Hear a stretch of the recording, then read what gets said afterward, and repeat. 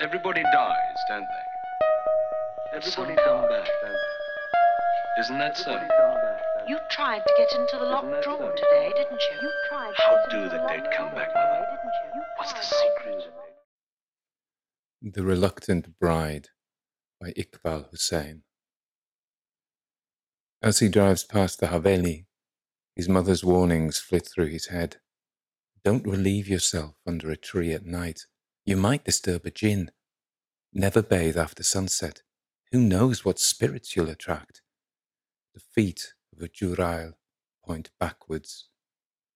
The burnt-out mansion has lain empty for decades, unloved by buyers and shunned by locals. The crumbling towers and minarets loom like pitchforks against the near full moon, while bats wheel in and out of the shutterless windows. He detects movement through the gates, and his hand clutches the taweez around his neck before remembering he lost it years ago. Devoid of its protection, he touches his earlobes instead.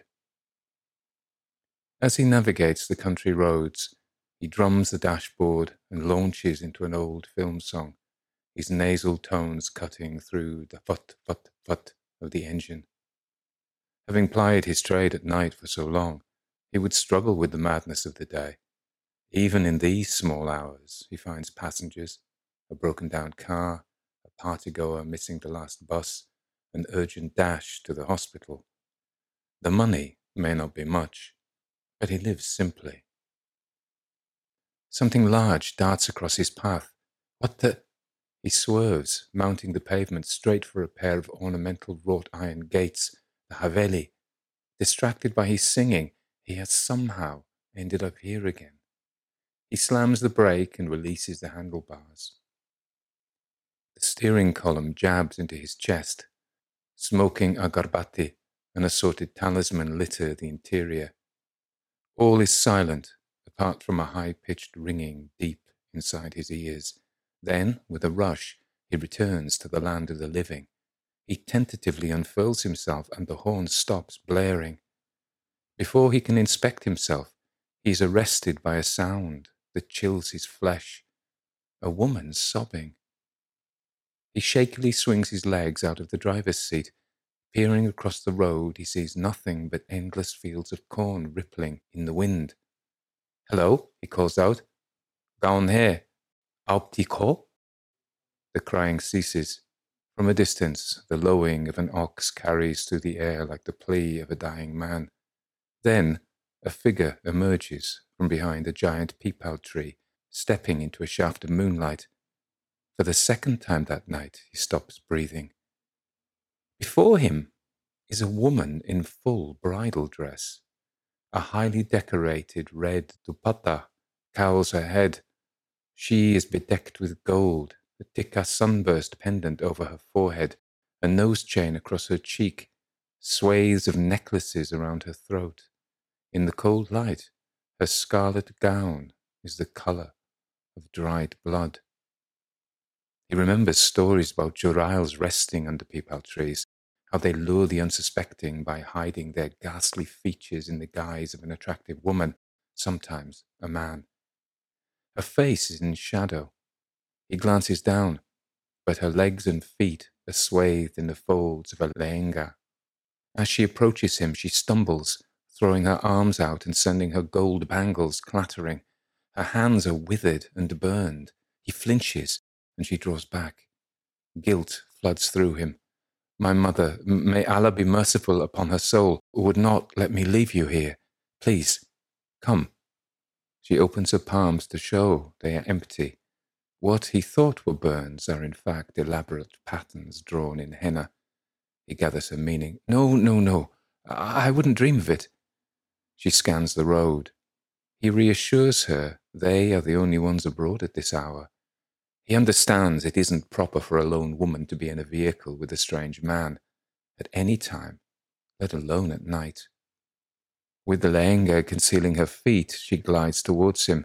Halfway across, she stops, pressing the back of her hand to her mouth. Her sniffs replaced by a gasp. He turns away. It has been many years since he has made use of a looking-glass. but he knows what she sees. He calls over his shoulder, "Sister, please, it is not safe. You don't know who you might meet." He swallows an urge to add, "Or what?" Normally, there is at least a silhouette, but tonight there is just blackness. Beware the person who casts no shadow or reflection. Adjusting the mirror, his fear gives way to relief as the woman shifts into view. Her head is dipped, her painted hands upturned on her lap, as though in prayer. He is reluctant to drive around his usual haunts. Even at this hour, they may come across someone who registers the rickshaw and its unusual passenger. A woman's reputation can be smeared by a gossiping tongue. Instead, he ploughs deeper into the countryside, aiming for the nearest big town. The petrol gauge is at midpoint. He will need to be mindful, as there will be few places along these long, remote stretches at which to refuel. He sees her look up and gaze out of the glassless windows. She gives her hand to the night. The flickering moonlight picks out eyebrows inset with jewels, lips dark as pomegranate seeds, and a pale complexion, otherworldly. Clearing his throat, he asks if there's somewhere he can drop her off. Several seconds pass before she answers, "I have nowhere. I have made my bed, and I must." She leaves the sentence hanging. He is thankful the night conceals his blushes. No problem. I'll keep driving." His nasal delivery compares poorly against her rounded tones. He tries to soften it. "Forgive me, sister, but who? Why? What happened?" The air ruffles her dupatta. "My education, my dreams, my hopes, they all counted for nothing in the end." The headlamps light up a semicircle of barely a metre in front, the rest of the road remaining in darkness. "It should have been the happiest day of my life," she says. "I was betrothed to him since I was a little girl." He pictures two school-age children, holding hands, giggling and skipping. She swiftly disabuses him of this notion. "He is 20 years older than me." His grip falters, and the rickshaw bucks like a skittish horse. "Today was the first time I met him," she says. "You know, it's not so unusual." He speaks with exaggerated cheeriness, waggling his head. "My own sisters saw their husbands only 2 or 3 times." She snaps. "And that makes it all right." He shrugs. He has never thought about the question of right. It's just how it has always been. "He is handsome," she says, "fair of skin, well respected." "Wah, wah," he exclaims, hands momentarily raised in the air as though weighing up her good fortune. "My mother, peace be upon her, would say he is a first-class match." She glares at him in the mirror. "But I do not love him." The mention of love sparks memories. Fragments of a face he once knew flash onto his windscreen before disappearing into the night. "Love." The woman spits the word out like it was a bitter gourd. "All they care about are dowries and how much gold their daughters will get." "Come, sister, our parents just want the best for—" "You're a man. What would you know?" "All this," he glances up at the mirror as she sweeps her hands angrily over her bridal gown, "is the fate of women to be seen as chattel. There must be something you can—" Without warning, she screams and smashes an arm onto the ledge, the vibration travelling through the metal and into the springs of his seat. She screams again and again, each time punctuated by the crash of heavy bangles. He slams on the brake, throwing up dust devils before rushing out to check on her. She cowers in the back, twisted at an unnatural angle, sobbing. Blood trails down her forearms. He blinks and the blood morphs into tendrils of henna. Her tears are accompanied by another sound, the banshee-like howls of wild dogs. He surveys their surroundings, but only discerns vague forms in the inky night. The hunting calls build, suggesting the dogs are on the move, in their direction. Someone, or something, whispers in his ear. He yells and spins on the spot, flapping his hands by his head. There's no one there. The woman is still curled up on the seat, weaving. Once more his fingers reach for the long-lost taweez. Scuttling back to the cab, he twists the throttle to its maximum, putting distance between themselves and the dogs. Can I take you to your family? His throat is dry, and he has to repeat himself. She springs upright. His grip tightens on the handlebars, the old scars on the back of his hands raised in ridges. Her hair is worn loose, slick strands framing her face. In the mirror, her coal-rimmed eyes flash into his, and he is forced to look away. Only if you want to deliver me to my death, she snarls. He's reminded of dialogue from the melodramatic films he used to watch, but there is truth in what she says. By abandoning her husband, she has put the izzat of both families at stake. Women have been pushed down wells for lesser crimes. The moonlight highlights her nose, mouth and chin, the dupatta shielding the rest of her face. Her lips are parted, the tips of her teeth glinting.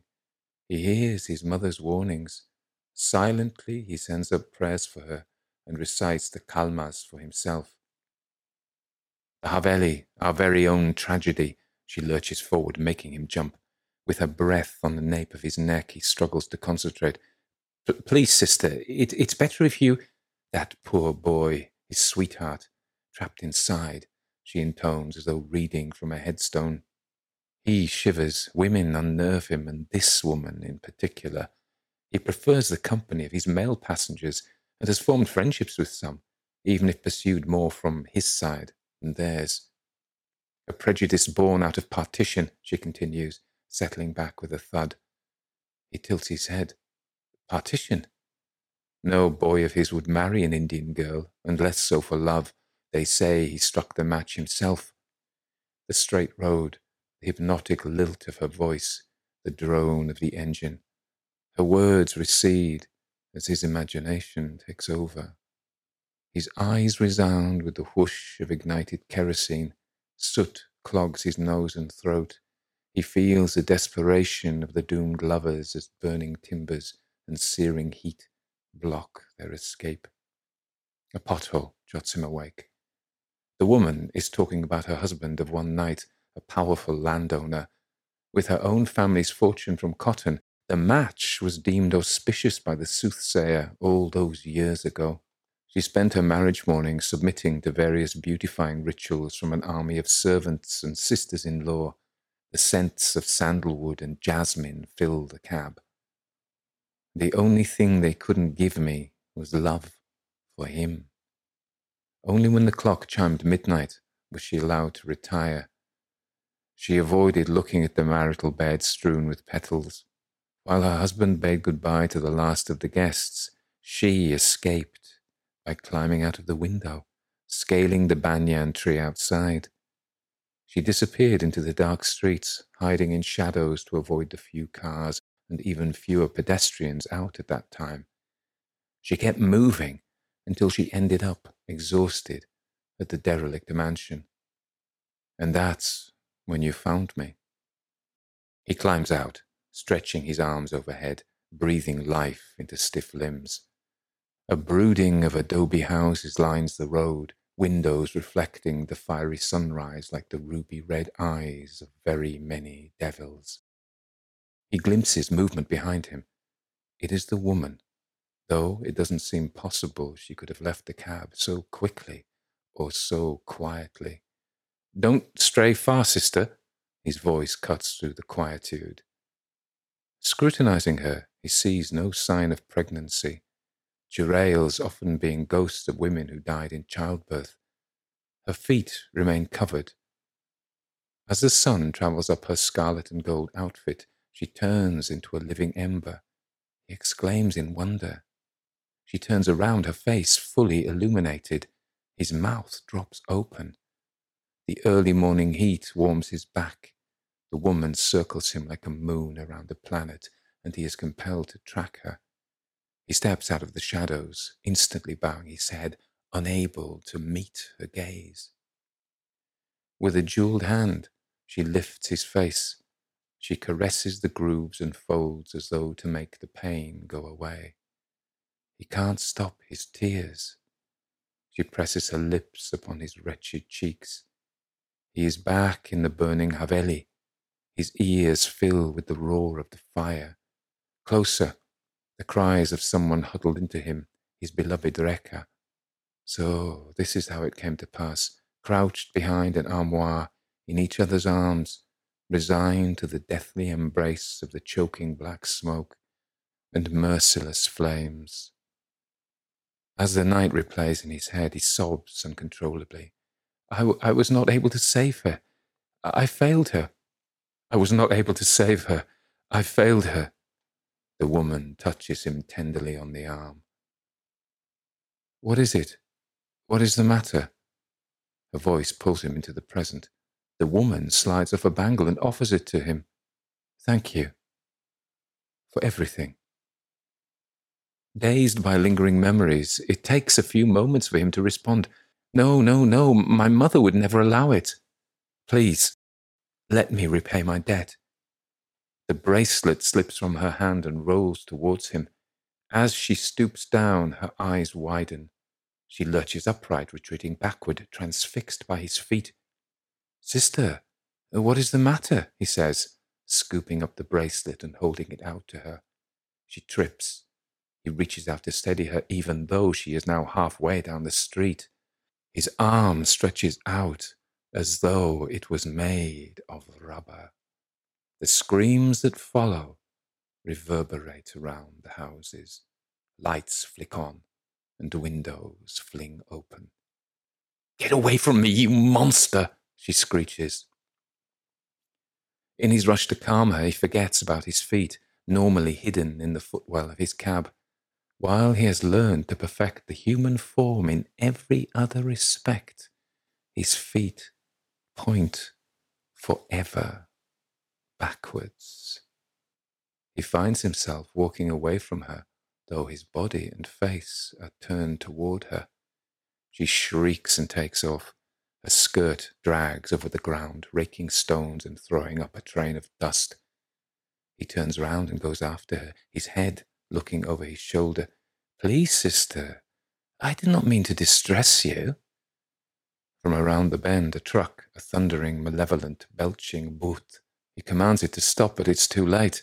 Amid an explosion of hydraulic brakes, the fleeting red figure disappears under the wheels of the juggernaut.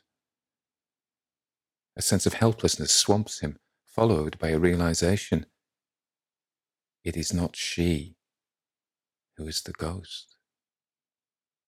Doors and gates clang open, dogs race out, cries of Ya Allah and similar exhortations fill the air. Above the commotion, a child's voice. It's a Jurai, look at its feet. As heads swivel in his direction, the man shuffle skips to the rickshaw, throwing himself into the cab, twisting the key, wrenching the starting bar. It won't catch. Stones bounce off the metalwork. Several strike him, but none draw blood. With a final frantic effort, he yanks the vehicle into life and hurtles down the road. In the rearview mirror, he glimpses the truck driver amid the villagers. He is crying, beating his chest, swearing the woman appeared like a ghost from nowhere. Half an hour later, as the sun breaks free of its moorings, he stops. Abandoning the rickshaw, he seeks sanctuary in the peepal tree, the same tree from which the woman stepped out all those hours ago. Daybreak finds him back at the Haveli. Today, he realizes why. The old mansion was his home in life, as it is now in death. It took the bride in red for him to remember who he was. Her kiss has unlocked memories he had long buried. A great heaviness has been lifted off him. It is time. You are ready to come home, my son. He is startled out of his thoughts by the voice. Mother, is that you? He rubs his cheek, which is tingling from where he was kissed. Heat fans out from his face and floods his body. Mother, where are you? His body is on fire. He has forgotten what it is like not to feel cold. Mother, I can see you. And who is with you? Rekha, can it be? Can it be? He laughs. The boy he once was. The burden he has carried melts into the morning sun.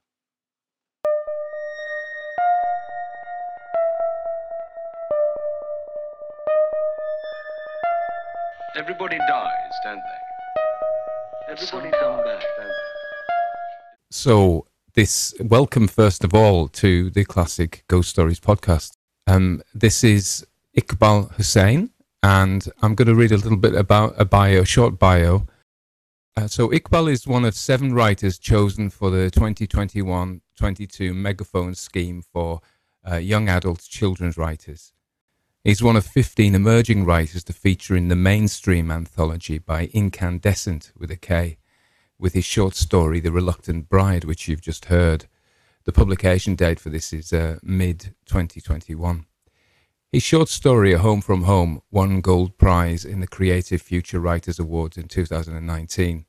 He's a recipient of the inaugural London Writers Awards 2018 and was shortlisted for the Penguin Random House Right Now scheme 2017. Iqbal is working on his first novel, Northern Boy, about being a butterfly among the bricks. Okay. So that's a formal bio. So why don't you just tell us about the real you? Hi, Tony. First of all, can I just say what an absolute pleasure and privilege it is to be speaking to, having listened to your podcasts all through lockdown. Oh, wow. You have kept me sane, seriously. I just love the stories and the range of stories. And the fact that I'm one of your very few real-life, alive authors, yeah. I can't even tell you what a pleasure that is. So thank you so much. When I was writing my short story, The Reluctant Bride, it's really funny. In the back of my head, I always thought it'd be so cool if one day you would be reading out those words on your podcast. So to have that happen, dream come true. Thank you so much. In terms of me, I've been writing short stories on and off for various years. I used to work as a journalist and I used to work in publishing. So my background has always been with words, but very much news-led feature stories, comment pieces, always true pieces. So fiction is a bit like journalism in a way, because you nearly always have to have the beginning, the middle, and an end to a story. You need to have some way of talking about things where you introduce colour. So in journalism, you often talk about pieces that have colour, where you describe things and smells and sights and sounds and all those things. And I really hope that in the stories that I write, I have those kind of things again, these very sensory descriptions. So the fiction, yeah. In my day job, I work for a big law firm in the City of London, and I work in their word processing department. I manage a small team of us. So we basically type up all of the documents in the firm, and we edit them and make them look nice. So it's all about visuals. And in terms of my writing, it's interesting. I think fairly visually, so I'm quite picture-led. So in my day job, it's all about making something look nice on the page. And in my kind of spare time, writing stories, I again employ quite a lot of visuals. And in my head, I see the story almost like a film that's going on. And it's my task as a writer to get those words and images down onto paper. And sometimes I'm successful at doing it. And in terms of the short story, The Reluctant Bride, it's one of my own favourite short stories of all the ones that I've written. It's the only ghost story that I've written, even though I love ghost stories. And I set out purposely to write a ghost story. And it was all part of a competition a few years ago for a publisher called, I think it's called Golanch or Golanx. Oh, yeah, Golanx, yeah. They're a big publisher. Yeah, they are, yeah. They're massive. So they had a competition for writers of short stories to submit a story that was either science fiction or fantasy or horror. And I think it was aimed at writers from the BAME community. Now, BAME just means Black, Asian, minority ethnic. So they were just doing this thing where they were encouraging people people from those backgrounds who we don't normally think of as writing science fiction and horror and genre fiction. And I thought this is such a cool idea. So I started writing The Reluctant Bride. And for the first time in all of my writing that I've ever done, I actually plotted it in advance. So I had a really tight plot. And I thought, right. So I did a 2-page synopsis of the whole story.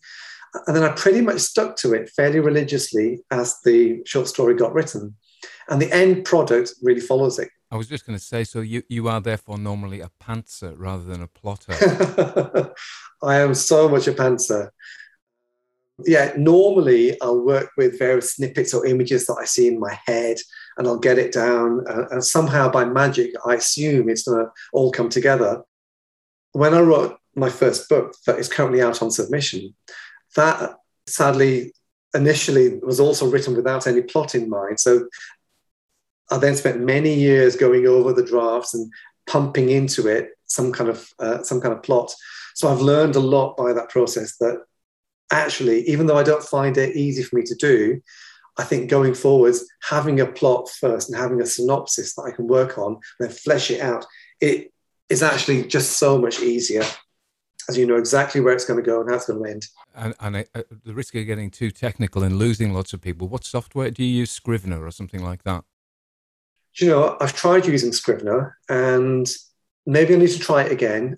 I found it quite complex. I think that the learning curve is quite steep. And at the time, I didn't have enough time to kind of set aside to learn all the wherefores and whyfores. So I actually use Word. I use Word in my job, and I know how to set up kind of nice chapters. I know how to format it using styles. I know how to cut and paste kind of large chapters at a time, and how to get the overview in the navigation pane, as it's called. So I use Word, and for me, do you know what? It serves a really good purpose. It's pretty good. I can see the word count. I can see how it's structured. I can move things around. Scrivener, I need to have another go because so many writer friends use it. I just got slightly scared off by it. It's complicated, but I think it's like a Swiss Army knife. You know, it can do all sorts of things, and you don't have to do everything that it does. Anyway, that was a bit of a digression, really. So, Northern Boy, this is the novel you got out at the moment, is it? So, tell me something about that.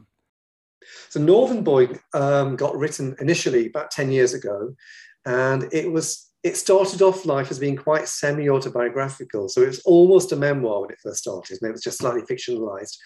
And it's set in 1981, and it features a young boy called Rafi, who's 10 years old. He's based in Blackburn in Lancashire. So far, completely autobiographical. It's my story. And it's all about his kind of his journey into accepting who he is in the Asian community, for one thing, but also the wider white community, which in 1981 is quite conservative. He's quite flamboyant, and he likes colour, he likes theatre, he loves Bollywood, he likes ABBA.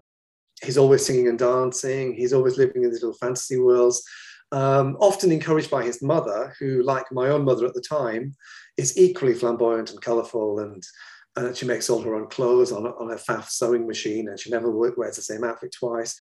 She's kind of in cahoots with him up to a certain point, and then as he gets older, she thinks, how will the community think about him, i.e. me / Rafi, this young boy who's just colourful, who's refusing to be like the other boys, who just wants to play games all day long and be with his girlfriends.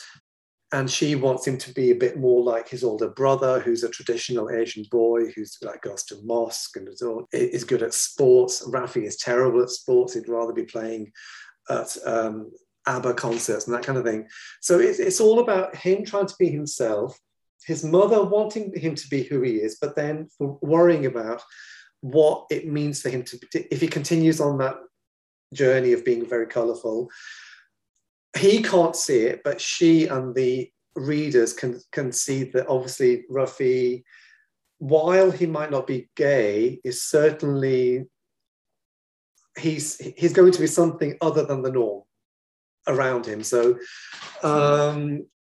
it was quite a cathartic and quite a painful book to write, but I thought it was a really important book to write because we need to see characters like Rafi out there from a community where we don't often see colour and otherness.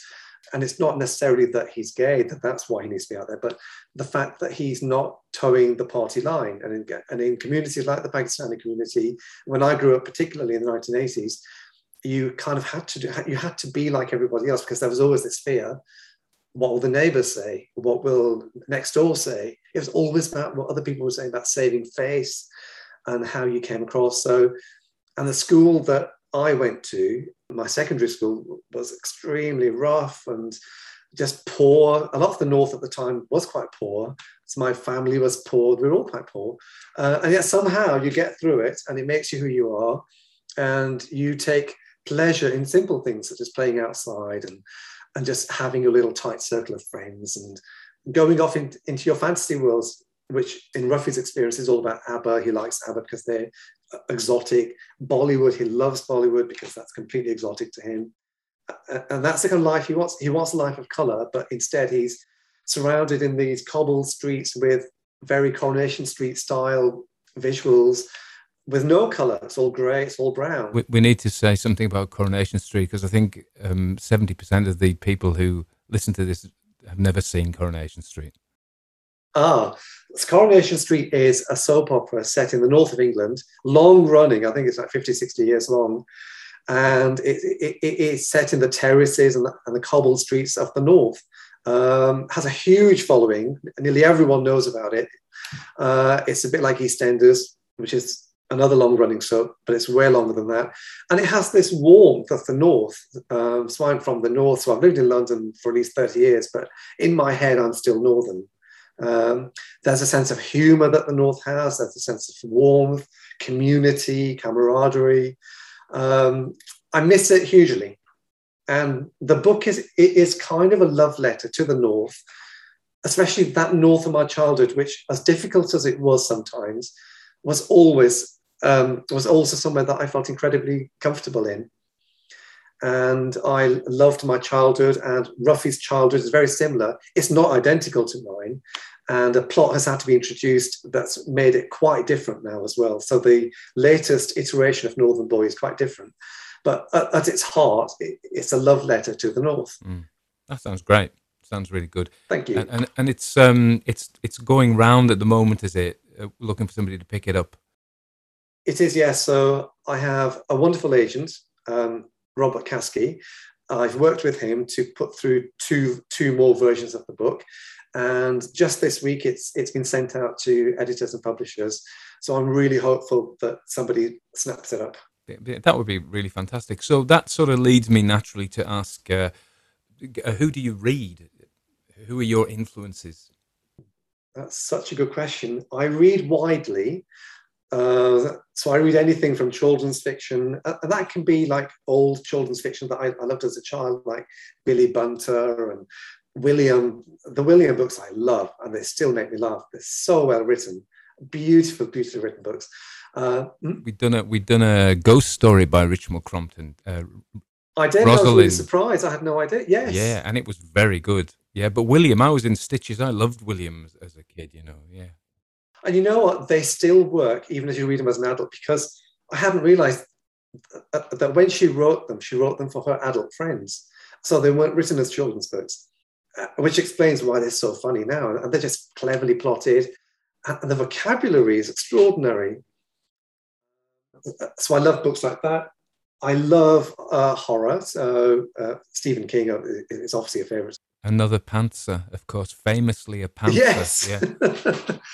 And you know what? Sometimes I think he would benefit from a little editing, as his books can be slightly overblown. But what do I know? I want to say something there in that I've got a theory that when people are trying to make it, they write very good books because they're very disciplined. And when they become massively successful, editors don't tell them, really, this is pointless, cut it out, And they end up with these, Stephen King, you're not allowed to speak ill of him. And I'm not really, I'm just saying, as an example, some of the later works, could have done with some editing probably, yeah. They really could have done, absolutely. I like him. I like the guy that did the book, The Ritual. I can't remember his Oh name. yeah, oh yeah. That's a good book. Yes, absolutely. Again, very visual. Folk I can't horror. remember He's his done a name. folk. He's very big. And Yes. Adam. Oh, Oh. this is very embarrassing. I'll have to put this in later. Okay. Yeah, Okay, but Adam. I love I'm him. tempted to Google it, but I won't. And I love any of the classics like Thomas Hardy. He's a particular favourite of mine. Again, because he writes visually and he writes about this England past that's just beautiful. Often quite melancholy, tragic books as well. Cider with Rosie is one of my favourite books. Again, just exquisite, just beautifully, beautifully done. And often I like books that deal with nostalgia or coming of age, the passing of time. I find all those things quite moving. And yeah, anything set in the north. So Jeanette Winterson's Orange is Not the Only Fruit. I especially enjoy that because it was set in Accrington, which is quite near to where I'm from in Blackburn. Yeah, widely. So new books, old books, children's books, any book really. And you were talking about coming of age and moving on to The Reluctant Bride. Then it has something of that, doesn't it? Because this is about a marriage and a tragic ending to it, but it's about somebody young who is on the verge of coming of age, if you like. Absolutely. So that story has all kinds of influences from my past, as you can imagine. But the story of the bride, her visual of her stepping into the moonlight at the beginning of the story, that was the first thing that came into my head. And then the rest of the story has all spun off that. In the Asian culture, maybe not so much now, but certainly in the 1980s, 70s, 60s, all that kind of era, a lot of women, particularly in rural Pakistan, didn't have a particularly good life. They were seen as chattel, as goods, as belonging to their future husbands. Marriages were betrothed when they were young girls, at 5, 6. That wasn't unusual. My mum was 14 when she married my dad. He was 30. He then brought her over to the UK in the 1960s, and she pretended she was older than she was at the time. And so her own story kind of resonates in this as well, because it's like she was given a life that she didn't really want. She made the best of it, and she loved having all of her 6 children. But I think she had a very hard marriage with my dad. He was also a victim in his own way, because he was just following whatever his community and culture and society were telling him were perfectly normal things to do. So they were both trapped by the conventions of their upbringings. And the lady in the story is similarly trapped. It's what is expected. She comes from a good household. She was married off to a man who was from an equally good household. As far as their respective parents were concerned, it was a good match. Romance and love and anything else just didn't come into it. So even though it's fiction, it really is based on stories that I've heard growing up, stories that I'll sometimes read happening in rural Pakistan, rural India. It's a tragedy of it that just breaks my heart. I think, oh my goodness, they're all helpless in their own way. I think you'd written a longer version of it, and we did the short of it. We did about the 3,000 word version. The 5,000 word version is the one that I sent off to the competition. It didn't win the competition or get shortlisted. I think in the end, they literally chose 3 people, and that's fair enough. So 5001, that has much more detail and more descriptions. So it just colours it even more, and you have descriptions of smells and the sights that they're seeing. And the version that you've read is the tighter version, and that's the version that's been published in this anthology. So it's been, there shouldn't really be any slack words in there. Everything should be there for a reason. Everything material is still in the 3,000 in the 3,000 word story. So the reader isn't missing out on anything of essence. The only thing that they're not getting are just a bit more descriptions and sensory details. So it felt very tight, and it was a beautifully constructed story, I thought, in that you start, there's a switch, isn't there? There's the famous switch at the end. Information is revealed, and it turns the whole thing on its tail. So that was that was the standout for me. That the twist. And we can talk a bit about that. The others, as we're talking about that, were some of the visuals. I think you talk about her like an ember, and I saw her in her red dress and with the gold, and that. So a lot of the visuals were really very bright. Also, for me, not being familiar really with Pakistani culture is about the mythology and the folklore and some of the things which aren't as familiar to people. And I think we've read a ton of stories from the Victorian early modern period which come from a particular class of people, usually in England, usually quite wealthy people. And so this was very different, but it had all those requisite things. It had the twist, it had the foreshadowing. And when you read it, when you've read it, and as you have and I have, and you see, you go, that's what that means now. On the first pass through, you don't get it, but then if you go through, you go, that's foreshadowing. That links to this later on, Yeah, that's absolutely right. Yeah, I set out to write a ghost story that wasn't set in the usual places and settings. And I love an old haunted house and a mansion, and honestly, a deserted English country lane. Absolutely love it. But I thought, you know what? For the competition, let's do something a bit different. A setting that's not normally seen, and a cultural reference that's not normally heard of. So people have heard of things like banshees, the Irish ghost, and there'll be the golem from the Jewish background. But yeah, that's right, Prague as well. That's right. All those stories we've heard of. But the churel, which is something that I've grown up with, that I heard stories from my mum, I thought, I'm sure none of my English friends have ever heard of this. And I thought, okay, a churel, rural Pakistan, it's got a really nice setting, a really interesting main character, and some of those visuals of the bride and the fire and the flames and the deserted old Haveli. Haveli is like an old mansion. So I thought, right, let's go with it. And the churel, for me, my mum used to tell us stories about them, like any Asian mum would have told her children. And it was normally told to us as a story to make us behave. So like, if you don't behave, the churel will come for you at night. So then there you'd be in your bed at night, absolutely trembling, thinking that you would hear these footsteps outside your windows, and always thinking about this poor woman out there who has feet who are always pointing backwards. So it's just such a curious detail, these feet that are pointing backwards. And that chilled me as a child and still chills me. I think, what a horrible detail. Yeah. And I wonder what it means. Well, it doesn't mean anything, but what I think it's about being wrong. That my first impression is that this is wrong. And I said something recently about dolls and how they're almost human, this uncanny valley, as it's called. But there's something about them that isn't. And I wonder if the churel, I think, can pass as human in many cases, but except for the feet. Absolutely. So in essence, they're quite demonic female spirits. So they have wild hair and black tongues and saggy breasts and just a black back and all these kind of awful features. But they can turn themselves into anything they want to as their shapeshifters. So often they'll become beautiful women because they then want to enchant men.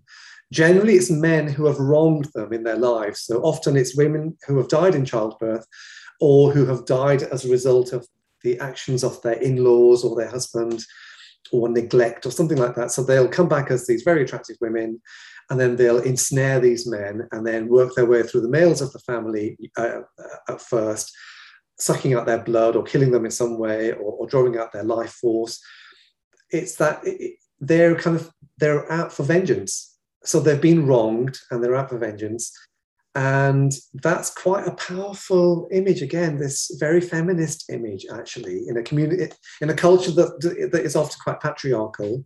It fascinates me that we've got this very strong female spirit. Maybe hit the nail on the head there. It's a compensatory, unconscious. I mean, if we're going to get into Jung, who I keep coming back to, the society in the daylight, if you like, is this patriarchal, but in the nighttime, the opposite arises and rights, wrongs, and of course, one of the functions of ghosts in most ghost stories in lots of cultures is to right wrongs. They're moral beings in lots of ways. They're about putting things right from beyond the grave. Yeah, absolutely.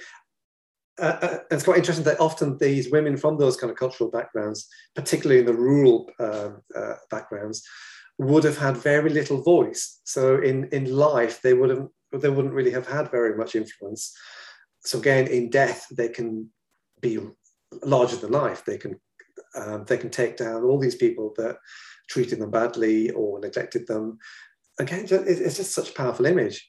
And for the story, what I've purposely done is I've given it another twist, and I've made the Jerail a male. Now, that isn't usual. Usually it's female. But I thought, you know what, I'm going to twist it again. I'm going to make it a 21st century story. I'm just going to give it a further twist. And there's nothing in any of the mythology or literature that I've read about Jerails that say that they have to be females. They just tend to be females. Okay. Yeah, and the twist, of course, is we go along believing, I mean, she comes from the tree. What kind of tree was it that they hide in? The tree is a people tree, and that's known in Indian and Pakistani mythology as being quite a holy tree. In Christianity, we have like the rowan tree, those kind of trees which have significance. The people tree is a tree that in Indian mythology is said to be populated by jinns and ghosts and Jerails. So you're always told not to shelter under a people tree. Don't have a wee under a tree because you don't know what spirits might be there. So all those things that the story starts off with are things that I would have heard growing up, even though we didn't have people trees in Blackburn, but it's like any tree, but the people tree particularly is not to be, is where they are. It's like give them a wide berth and treat them with. And so when she steps out from that tree, that is the signal to anybody who's familiar with her. Aha, we know what she is. You know, we know, right, absolutely. Except we're wrong. Except we're right. Yes. So all throughout the book, I'm planting red herrings to make you think that obviously that she is the one who's the Jerail, and the driver of the rickshaw, of course, also thinks that as well. Because he doesn't remember his own fate, does he? He doesn't remember what's happened. No, he doesn't. That's right. It's only when she kisses him, when he gets this human touch, that memory is released. So he has little fragments of memory, but nothing that he could construct a story around. And then that's when he remembers actually he was in the fire. He and his girlfriend at the time did not survive. And in a sense, her relationship, this unhappy marriage that she's been forced into, which she escapes through the window from, is a mirror of his happy relationship, which was also societally damned, if you like. Yeah, so you've got the two relationships, and they're mirrors of each other in a sense, yeah? Maybe. Yes, absolutely. And that's so interesting that they are both, as you say, even though one was a happy relationship and one was an unhappy relationship, both were condemned by their society. So neither of them could win, which is almost like, in that case, what did society want from them? But yeah, you're right. She shows real presence of character and strength of character in as much as that she's leaving her marital home on the day of her wedding. I mean, the repercussions for her and the family of such an event would have been awful. And people would have talked about it for years to come. Do you remember blah blah's daughter left her husband at the wedding night? And incredulously as well, because, I mean, there she is with this guy who's successfully, look, on paper, it's a perfect match. Perfect match. And then she said, but where in all of this is love? And that the rickshaw driver says, but what's love got to do with it? Even though he was at the Haveli because of love. Because of love, absolutely. Yes, so it's so interesting that sometimes the men in that community can often not see it through the eyes of the woman.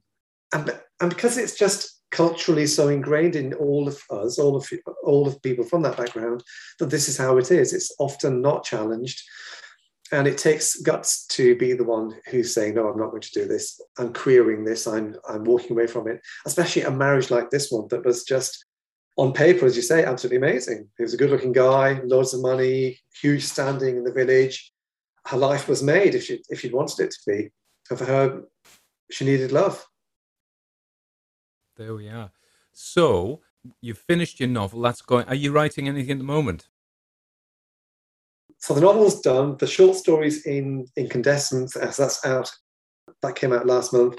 The book I'm writing, actually, I'm writing 2 books at the minute. So as part of my Megaphone mentoring scheme, I'm writing a children's book, which is called Jollywood, and that's set in an alternative world that's based on Bollywood. So everything is larger than life. People sing and dance at the drop of a hat. Emotions are ramped up to the nth degree. And it's peopled by jinns, which are also a part of Muslim culture. So jinns, i.e. genies, shapeshifters again. So I'm obviously quite fascinated by these kind of beings, these beings that can look human if they want to, but are not human. So that's aimed at children, aimed at about maybe 10 to 12. Early stages, I'm in about chapter 9 or something of the book, but I'm really enjoying it. And it's not based on me at all, so that's quite nice. And then the other book I'm writing is a memoir, which actually is based on me. So that will look into the world of Northern Boy, of my first novel, in more detail. And it'll just look at the whole thing about growing up in 2 cultures. When I was growing up, I also had a really bad stammer. So I'm dealing with the whole issue of what it's like to have a stammer, where you can't speak, where you're processing every single word you're thinking about, where something that everyone does so normally, it's like breathing for most people. If you have a stammer, it's not like that at all. How that shaped me at growing up, looking at the culture clash, growing up in this very poor, working class community in Lancashire, 50% Pakistani, 50% white. Neither community really liked the other, all the tensions that happened at the time. It's much better now, I'm pleased to say, but at the time growing up, it was a scary place. And no doubt that had an effect on my stammer as well. There we are, yeah. Well, it's been great talking to you. Where can people get hold of your work, if they want to, if they're inspired to follow it up? Oh, thank you. They can read the short story in the actual form of the book. So Mainstream is the title. It's published by Incandescent.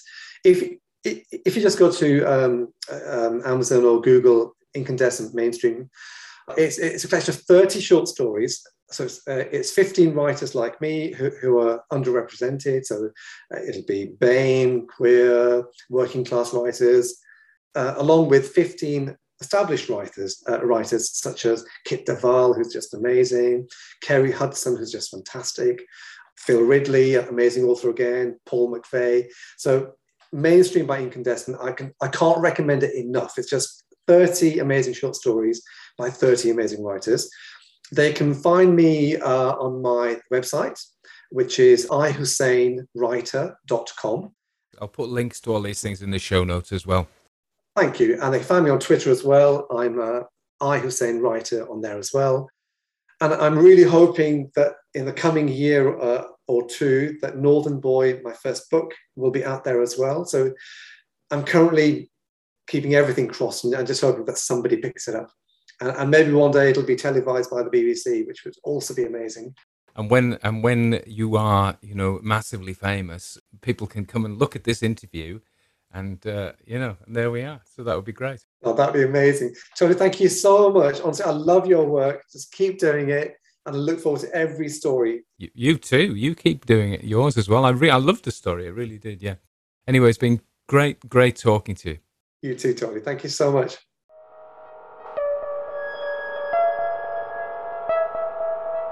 Everybody dies, don't they? Everybody come back, don't they? Isn't that so?